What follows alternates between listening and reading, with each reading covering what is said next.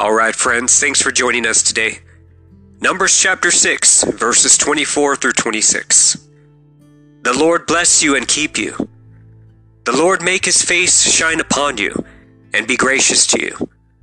The Lord lift up his countenance upon you and give you peace. My friend, what are you facing today? Let the face of the Lord shine upon you in your circumstance today and every day as you look to him alone for all that you need and desire in life. We are always faced with something. Each day. All the time. Things like Facebook reveals the reality that we want others to see and what we want them to think of us. To face adversity is to show us who we really are.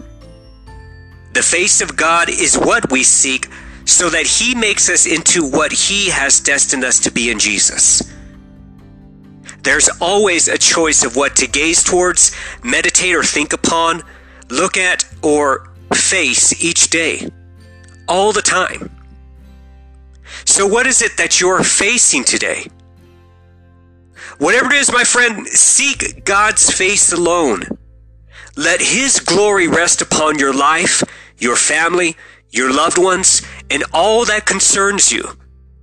And may he grant you his perfect peace and complete shalom and his grace too wonderful for words, that you would know the goodness of the Lord in the land of the living, that you would be caught up in his beauty and manifest presence and glory, and that you would know his faithful and forever love that he has always had towards you.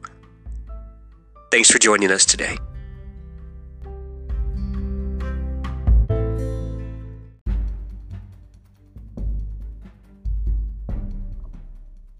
We hope that you enjoyed this edition of The E3 Moment.